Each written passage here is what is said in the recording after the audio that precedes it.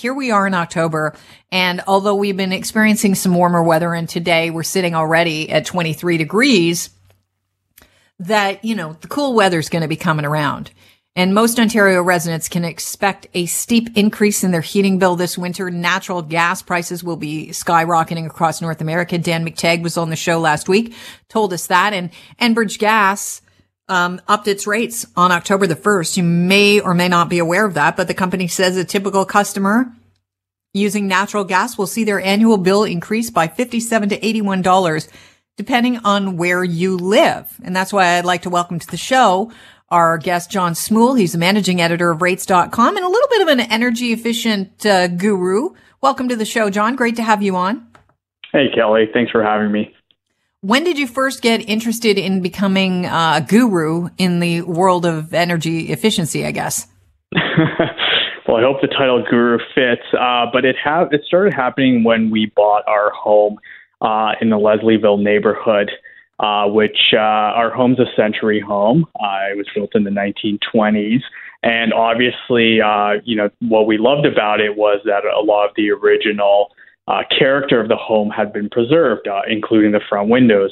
But the problem is that with all that character came a lot of drafts, and we noticed right away the first month we moved in, even though it was in April, that our heating bills were quite high. Our energy bills were quite high.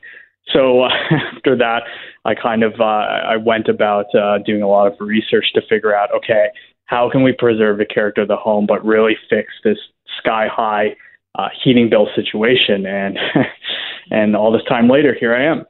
And so you have some tips to pass on, and I'm pretty excited about this because I am pretty much living the same life that you have been living with your wife. My husband and I bought into a home built in the 20s.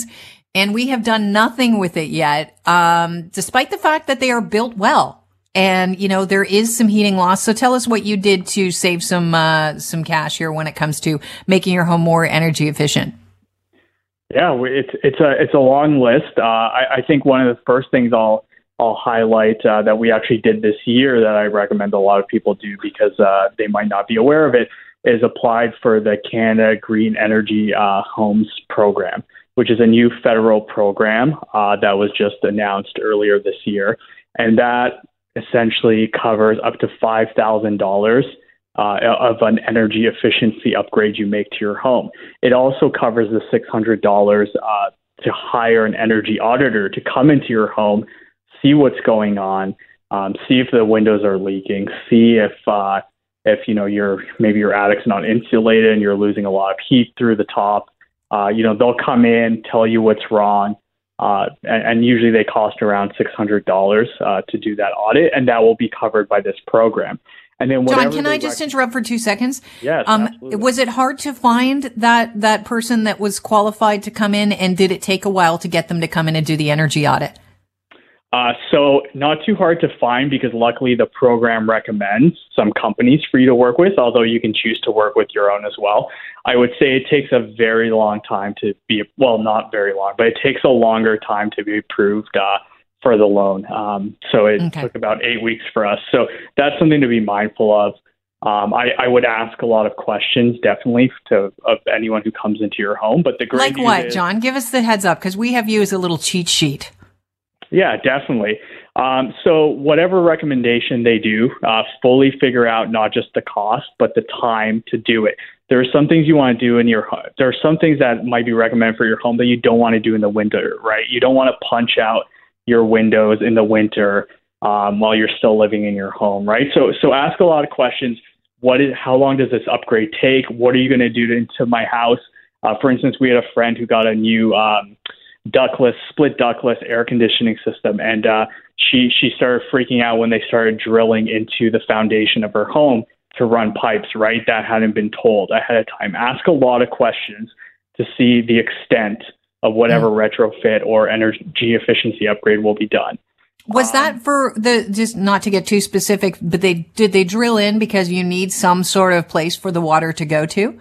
A drainage situation? Okay. Yeah, for that particular unit, it was an air conditioning system, and the coolant cables run from the inside unit to the outside unit, right? Right. And as well for the electrical. So So a new cable had to be drilled for the electrical. So there are all these things that can happen that you definitely want to say, what's the process going to be like? How long is it going to take?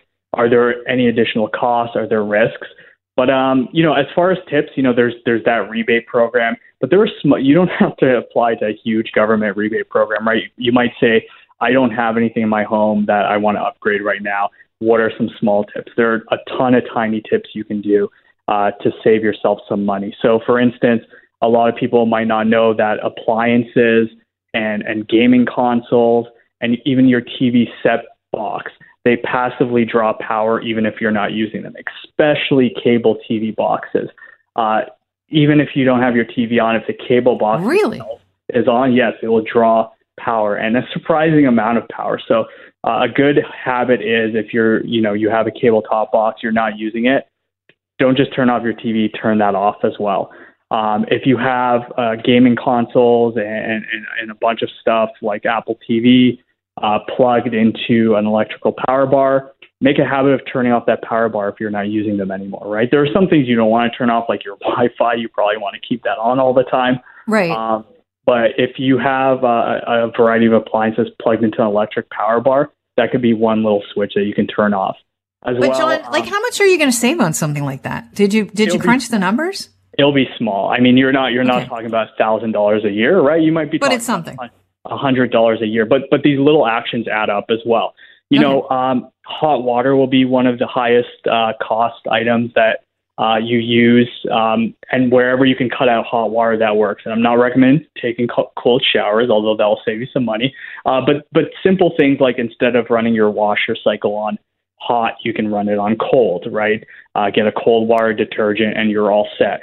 That's another thing that will save you a little bit of money. So these little things, these little habit changes can all add up to save you, a few $100s every year, if not more. Let's talk about lowering your thermostat and what you've learned there. Yes, definitely. So the lower your thermostat in the winter, obviously you are going to save money. But during the summer, especially now that summers have become so humid and so hot, a lot of people run their ACs relentlessly. And the thing about ACs is people will actually be surprised to find that there are rebate programs on getting more efficient ACs. So that rebate program I mentioned earlier from the federal government, that program can help cover the cost of the AC. Now, you have to make sure that the AC itself is also a heat pump. So the federal program really covers that dual model. But you can save quite a bit of money by upgrading your old, inefficient, leaky air conditioner system to a new one through rebates offered by the federal government. And I understand that if you don't want to, replace your air conditioning unit, if you lower your thermostat by 1 degree in the winter, pull out that cozy sweater, your savings could jump an average of 5%. That's pretty impressive. Yeah, absolutely. As I said, if you're willing to live with a little bit of a colder house, I mean, that's another small change in your habit that can lead to an incredibly large saving. Mm-hmm. And every degree you go down, you don't want to be living in, 3 degree house. But, if you're comfortable around, let's say 22, 21, and you go down a couple degrees, it's going to result in considerable savings. That's one of the biggest ways that you can save money. It could cost you more in a divorce hearing, because men and women tend to appreciate different temperatures in a house, but, just throwing that out there. It's been a pleasure talking to you, John. Thanks so much for joining us. Thanks for having me, Kelly. Have a great day.